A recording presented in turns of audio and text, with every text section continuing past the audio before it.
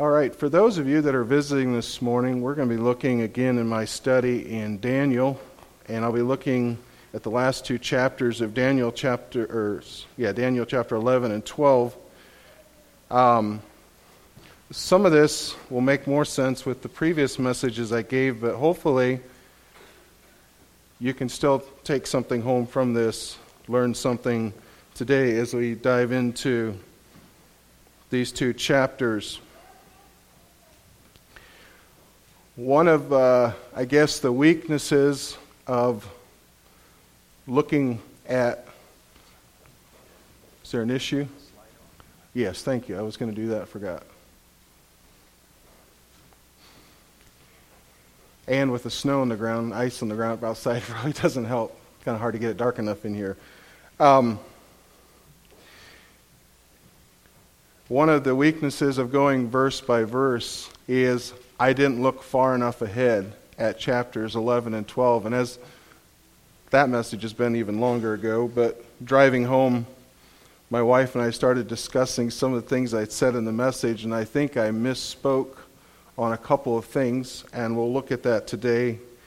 That chapter 10 seemed to be by itself with no prophecy, but I think as I dug into chapters 11 and 12, I think this is all one prophecy, one event, if that makes sense. Chapters 10, 11, and 12 all took place at the same time. And so as we look there in Daniel chapter 11, verse 1, it says, "Also I in the first year of Darius the Mede, even I stood to confirm and strengthen him." And when I first looked at that, it sounds like it's Daniel speaking, but I think it's actually the person who is giving the prophecy to Daniel. And so he's only reiterating that I stood with Daniel before. I've been here before. It's not that this prophecy was given during the year of Darius the Mede, but rather is just pointing backwards. And so it's a little confusing. So this all happened, I believe, during the third year of Cyrus, king of Persia, as we see in verse 1 of chapter 10. I want to read the first 4 verses there of Daniel chapter 11. I already read verse 1, so I'll go to 2. "And now will I show thee the truth. Behold, there shall stand up yet 3 kings in Persia, and the fourth shall be far richer than they all. And by his strength through his riches he shall stir up all against the realm of Grecia. And a mighty king shall stand up, that shall rule with great dominion, and do according to his will. And when he shall stand up, his kingdom shall be broken, and shall be divided toward the 4 winds of the heaven, and not to his posterity, nor according to his dominion, which he ruled.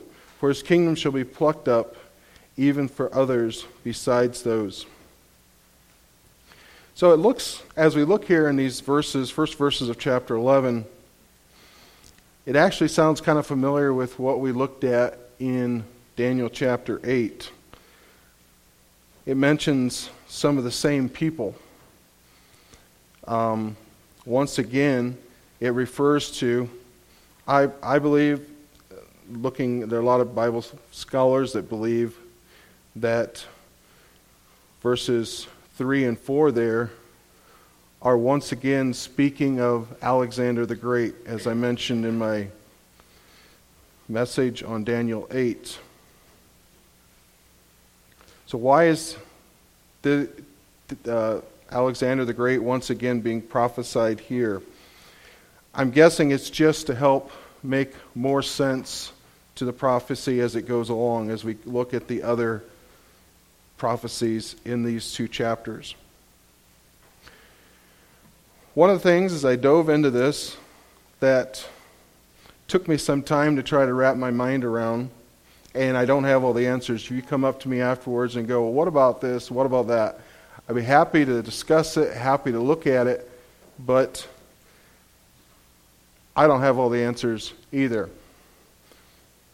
But according to secular history, there were actually 12 rulers, kings, from the time of Cyrus, from the time of this prophecy, until Alexander the Great ended the Persian Empire that group of empires. So why does the Bible only say there are 4? So we'll look into that. We'll look at that this morning. But as we look here, it mentions there are 4 kings. It mentions 4 kings of Persia. And then it mentions Alexander the Great. And Alexander the Great did end a portion of the Persian Empire. Now later the Persians would start up again, and that's a huge, that would take hours to look into that deeply. And I don't think that's necessary. It's not in Scripture. But for those of you who enjoy history and know, if you remember that in 1979 the Shah was taken down in Iran, he was the last of another dynasty of kings and empires in Persia. So Persia has an incredibly long history. And just like I mentioned in one of my previous messages, if you look at some of their hatred towards Israel and wanting to destroy Israel, I think it goes all the way back here, all the way back to these prophecies in Daniel. The conflicts and the power struggles are nothing new. They didn't just start in 1979. They didn't just start 1900. They go way back, over 2,000 years. So we're going to look at the 4, what Bible scholars believe are the 4 kings mentioned here in Daniel chapter 11.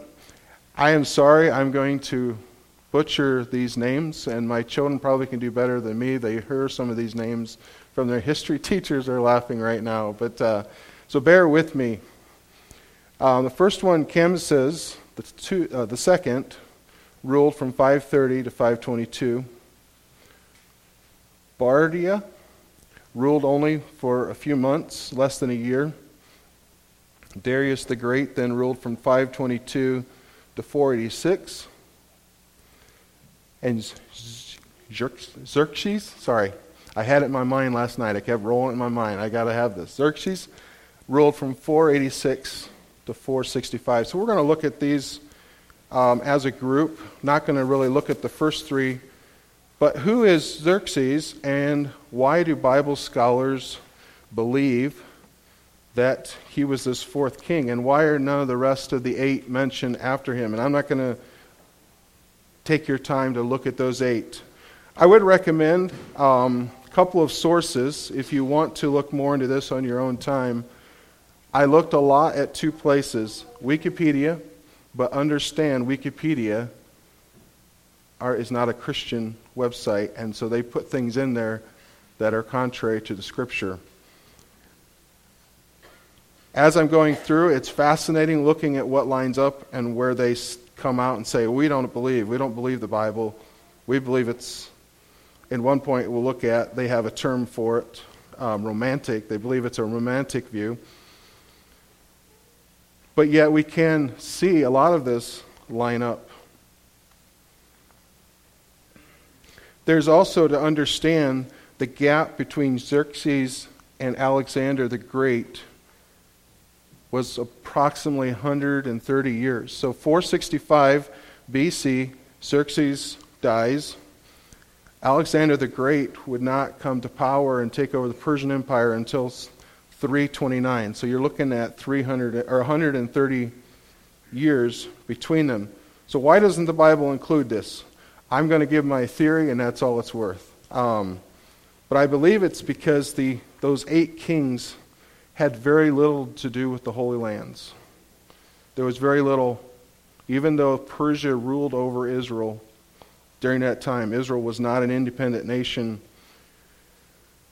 Xerxes, and the reason I put Xerxes 1 is because there are later, in those 8 kings, there's Xerxes 2 and Xerxes 3. The reason I believe the Bible picks this out is Xerxes 1 was the last one to actually go pass through the Holy Lands, try to conquer areas there. But according to verse 2 of Daniel 11 here, it says that the king would stir up all against the realm of Grecia. To me, this sounds like someone who's convincing a nation to go to war against Greece. And so I looked at Wikipedia. It's, like I said, it's a secular opinion. It's not equal to biblical truth. But we can find clues, and I found interesting clues there. Wikipedia says that Xerxes the first, or one, is notable in Western history because he invaded Greece in 480 BC. And he held the mainland of Greece for around a year.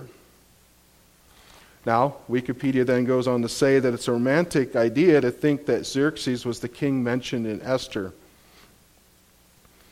But a lot of biblical scholars believe that this Xerxes I is the king that married Queen Esther. And so, if we see here, according to this prophecy of what would happen 100, 150 years later, it is very likely that the king Azarias mentioned in Esther is also this king Xerxes.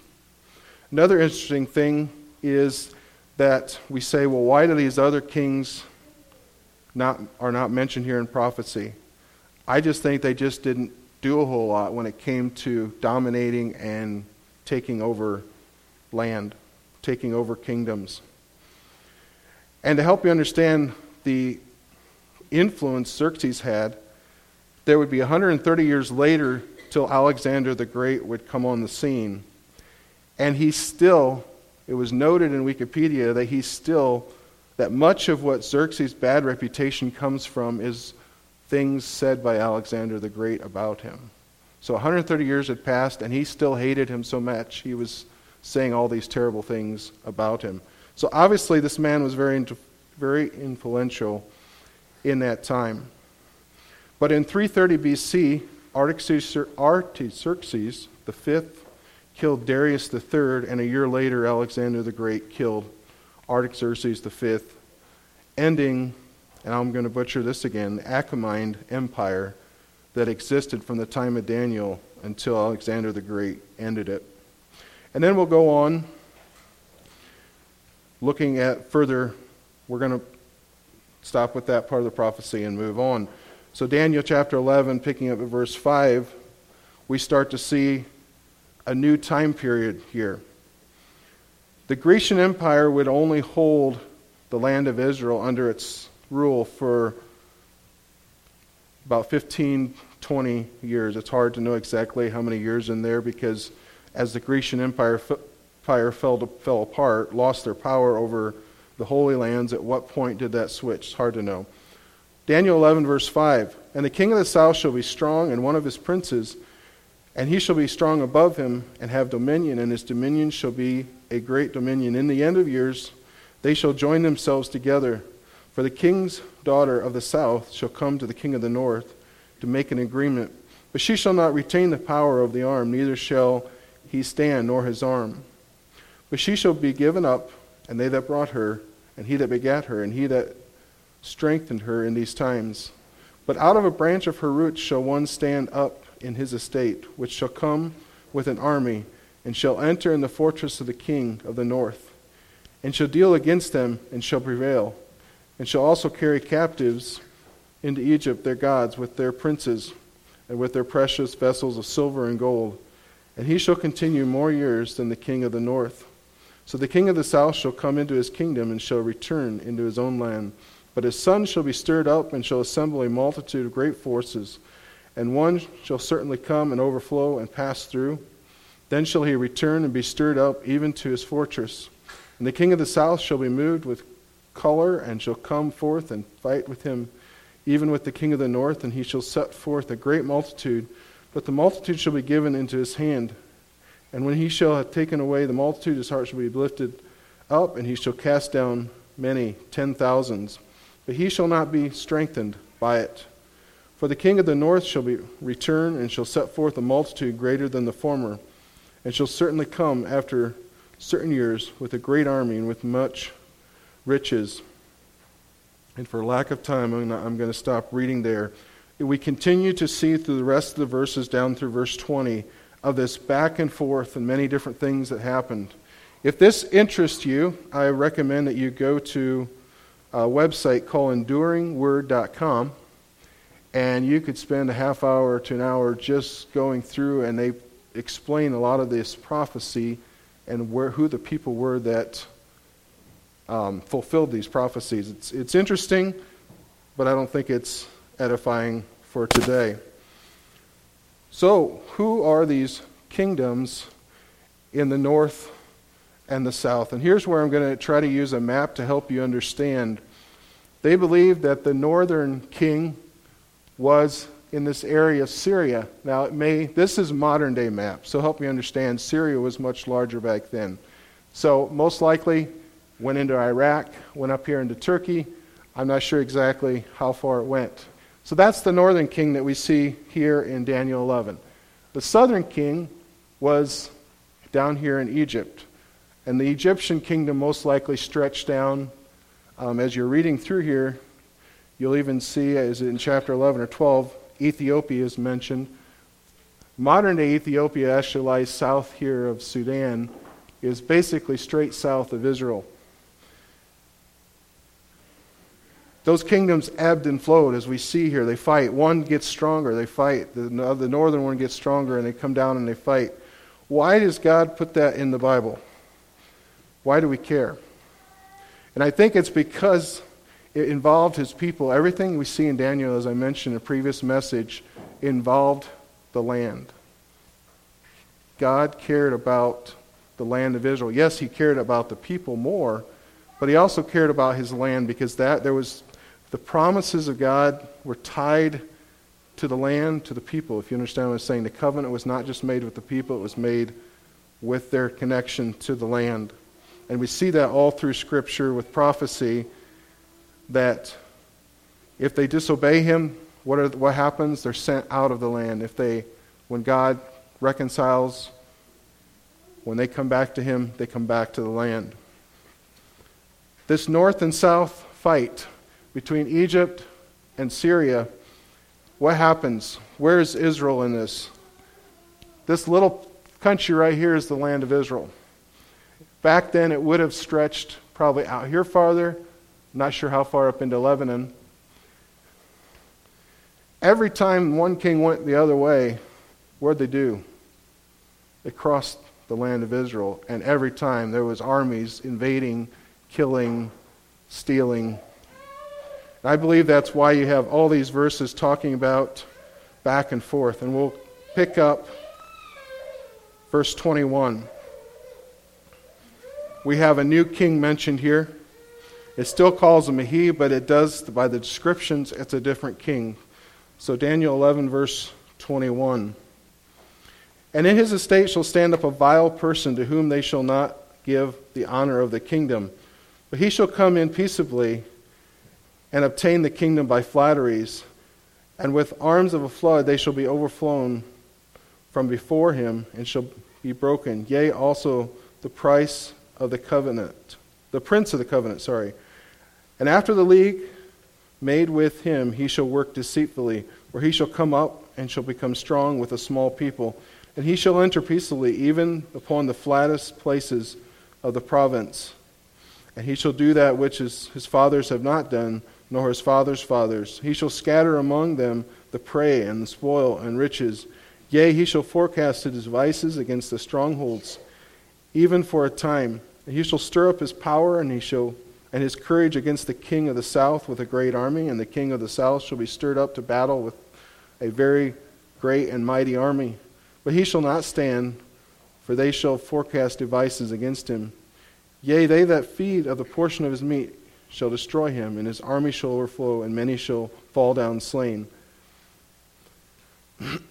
And both these kings' hearts shall do mischief, and they shall speak lies at one table, but it shall not prosper.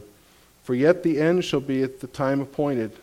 Then shall he return into his land with great riches, and his heart shall be against the holy covenant. And he shall do exploits and return to his own land. At the time appointed he shall return and come towards the south, but it shall not be as the former or as the latter. For the ships of Chittim shall come against him. Therefore he shall be grieved and return and have indignation against the holy covenant. So shall he do. He shall even return and have intelligence with them, for that forsake the holy covenant. And arms shall stand on his part, and they shall pollute the sanctuary of strength, and shall take away the daily sacrifice, and they shall place the abomination that maketh desolate. And such as do wickedly against the covenant shall he corrupt by flatteries. But the people that do know their God shall be strong, and do exploits. And they that understand among the people shall instruct many. Yet they shall fall by the sword, and by flame, by captivity, and by spoil, many days. Now when they shall fall, they shall be holpen with a little help, but many shall cleave to them with flatteries. And some of them of understanding shall fall, to try them, and to purge, and to make them white, even to the time of the end, because it is yet for a time appointed. So we have a new king come along here. At first he does as the old kings did and go down to the south to fight. But this king from the north then, for some reason, becomes angry and with the people of Israel, the people that are in the land, the Holy Land. And now he turns his violence, his anger on them. And it seems like it just goes on. And it's quite a time of testing. One thing that scholars, like everyone has their opinion and everyone believes they're right, as we often do. But is this king, the vile king, some believe was Antiochus IV, is this one person or is it a numerous kingdoms? And I don't have the answer to that. And I believe it's possible that it is one person or it's also represented by a number of kingdoms. If we know the history of Israel from this time until 1948, Israel has been a place of armies coming through. Through the Dark Ages, the Christian crusaders would go in and take over the land, and then the Muslims would come in and take it back over. And in that time, the land of Israel flipped back and forth and suffered a lot. And I don't know for sure. But in the end, why is this in here? Why is God showing Daniel this? He's showing what the land, what the people, what the Israelites were going to face in the coming years. Now moving on to verses 36 through 39. And the king shall do according to his will, and he shall exalt himself and magnify himself above every god, and shall speak marvelous things against the God of gods, and shall prosper till the indignation be accomplished. For that is determined shall be done. Neither shall he regard the God of his fathers, nor the desire of women, nor regard any god, for he shall magnify himself above all. But in his estate shall he honor the God of forces, and a God whom his fathers knew not. Shall he honor with gold and silver, and with precious stones and pleasant things. Thus shall he do in the most strongholds with a strange God, whom he shall acknowledge, and increase with glory. And he shall cause them to rule over many, and shall divide the land for gain. What's hard to tell here is it sounds in some ways like he's still talking about the same king, and yet it sounds almost like a new king that has not been mentioned before. And here's where there's a fair bit of controversy. Some people believe this is talking actually to what to us today would be future. And it does sound a lot like the Antichrist that we see in Revelations that I believe is yet to come. Whether it's a king from the past or for the future, I believe they're very similar in the sense that they don't honor God, they don't believe in Him. They lift up themselves above God. But we even have that today. There are people in power, rich people who basically look at themselves and treat themselves as if they were gods. They lift themselves up above the true God. So that is nothing new. But I believe that when the final Antichrist comes, he will put all the previous ones to shame. So how does this happen? Because of man's rejection of the one true God, they fall for past kings, and when the final Antichrist comes, they will also fall for him.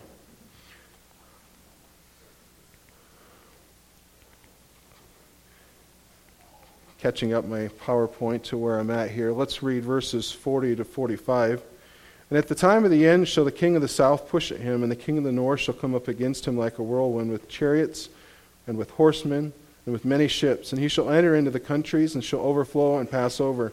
And he shall enter also into the glorious land, and many countries shall be overthrown. But these shall escape out of his hand, even Edom and Moab and the children of Ammon. He shall stretch forth his hand also upon the countries, and the land of Egypt shall not escape. But he shall have the power over the treasures of gold and of silver, and over all the precious things of Egypt. And the Libyans and the Ethiopians shall be at his steps. With tidings out of the east and out of the north shall trouble him. Therefore he shall go forth with great fury to destroy, and utterly to make away many. And he shall plant the tabernacle of his palace between the seas in the glorious holy mountain. Yet he shall come to his end, and none shall help him.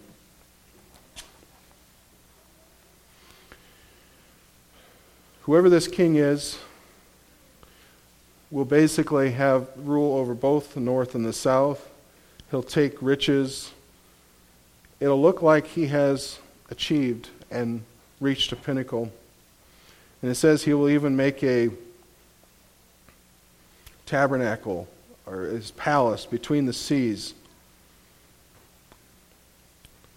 in the holy mountain, indicating it looked like he was going to set up his kingdom somewhere in the land of Israel.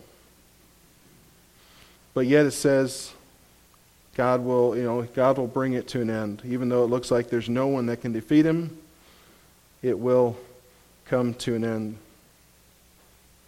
As I thought of this history of the north and the south, the kingdoms of Syria and of Egypt fighting against each other, going back and forth all through here in Daniel 11. For those of you who know history here and more recent, in the last 70 years since Israel became a nation, these two kingdoms of Syria and Egypt have actually found common goals of working together in what? In trying to destroy the nation of Israel that has been reestablished. And so we see these, what was once arch enemies, finding ways to work together again, but not for a good purpose. So these nations have often been at odds most of the time for the last 3,000 years. Looking now in Daniel chapter 12, try to move through this quickly here. We move to a different part of the prophecy. Chapter 12, verse 1, "At that time shall Michael stand up, the great prince, which standeth for the children of the people, for the children of thy people, and there shall be a time of trouble, such as never was since there was a nation, even to the same time. And at that time thy people shall be delivered, everyone that shall be found written in the book. And many of them that sleep in the dust of the earth shall awake, some to everlasting life, and some to shame and everlasting contempt. And they that be wise shall shine as the brightness of the firmament, and they that turn many to righteousness as the stars forever and ever." To me, this sounds like the end of the world, and I believe that's what it's talking about here. I believe if we look at parts of Revelation, this sounds like the Great Tribulation. And so God is showing Daniel in this prophecy that eventually there'll be this extremely bad time, even as bad as everything looked at like all through Daniel chapter 11. there's going to be a time that's even much worse. But yet he gives some hope here. And what is that?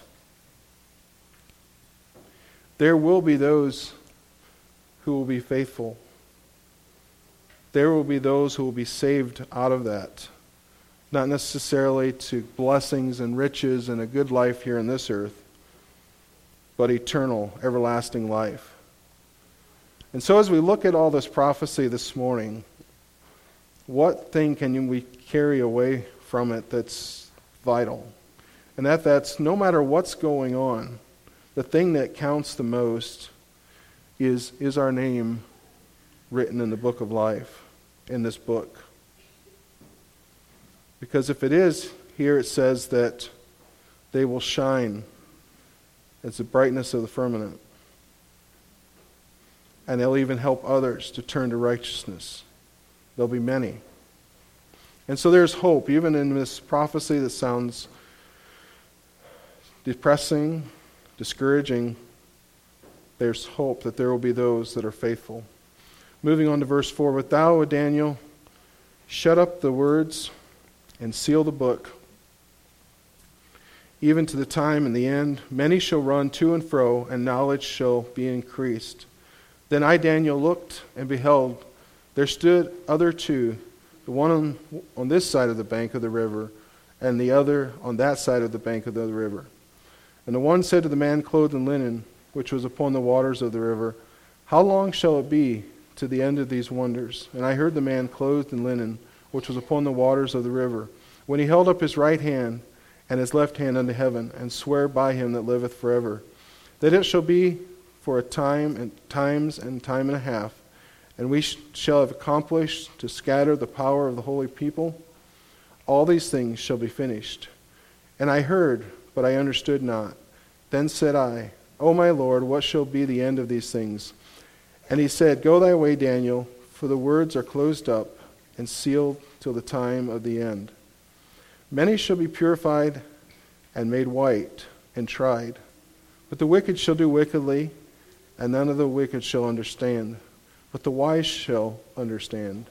And from the time that the daily sacrifice shall be taken away, and the abomination that maketh desolate set up, there shall be 1,290 days. Blessed is he that waiteth and cometh to the 1,330 days. But go thou thy way till the end be, for thou shalt rest and stand in thy lot at the end of the days. Doesn't it sound, verse 4, doesn't that sound like the time we're living in? Knowledge increasing. I'm sure you've heard it before said in messages, but we look around us, and even more so than when I was a boy. I know when I was a boy, a lot of us had encyclopedias in our homes. We could go to those encyclopedias and we thought, wow, we have so much knowledge right at our fingertips. And that was because of the invention of the printing press. But since then, in the last 30 years, we now have smartphones where I don't even need my encyclopedias. How many have gone and looked in an encyclopedia in the last 2 years? Maybe some school children? No, it doesn't even look like school children are going to encyclopedias anymore. Knowledge is increased. The fascinating thing is, I don't see here anywhere it mentioned wisdom increased. As knowledge increases, it seems like wisdom decreases. I don't know if you've ever noticed that. So it's important for us as believers to stay focused. Even with all this knowledge, what do we need to do? It says here, Blessed is he that waiteth. We need to wait on God. We need to trust him, lean on him. We can read the news. We can know what's going on in Asia. We can know think we know what's going on in Ukraine, and you name it, right? All over the world. And I don't think it's wrong to be aware of what's going on. But those things will not save us. What will save us? What will make us ready? Waiting on God. Trusting him. People are still trying. Daniel, it's interesting, Daniel wanted to know when the end was. So how long, how many years, how much time is going to pass? And God said, it's sealed. It's not for you to know. And it's still sealed for us over 2,000 years later. And if we are frustrated by the fact that we don't know when the end is, stop and think that even Jesus doesn't know the day or the hour, it says, Scripture says. Turn with me to Mark chapter 13.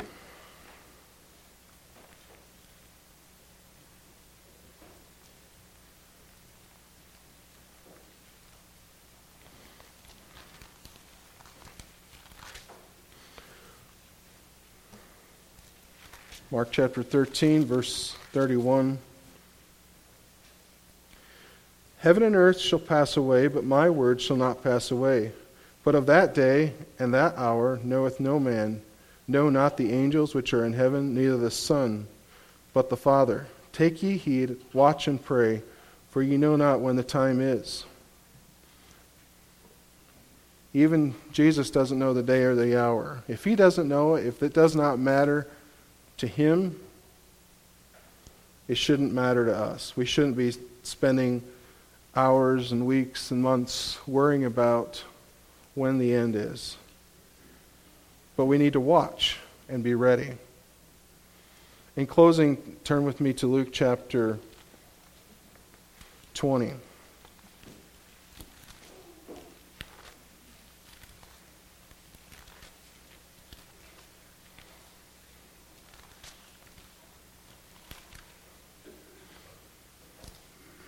Luke chapter 20, beginning at verse 20. And they watched him and sent forth spies. Sorry, I'm in Luke 21. I'm in the wrong chapter. My bad. Luke 21, verse 20. And when ye shall see Jerusalem compassed with armies, then know that the desolation thereof is nigh. Then let them which are in Judea flee to the mountains, and let them which are in the midst of it depart out. And let not them that are in the countries enter thereinto.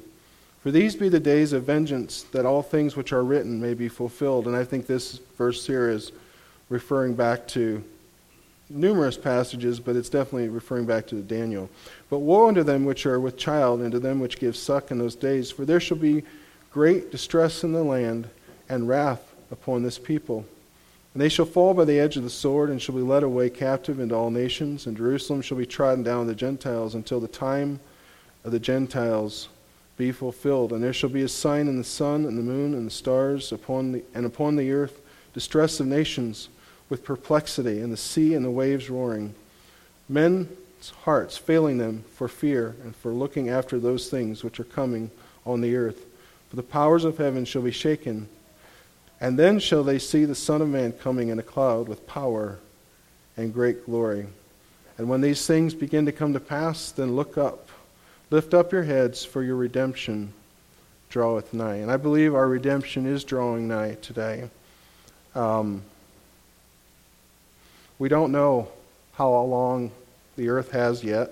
Just this last week or two, I think once again I heard that the clock that secular people have to show how close to the end of the world, they ticked it a little closer to 12 o'clock.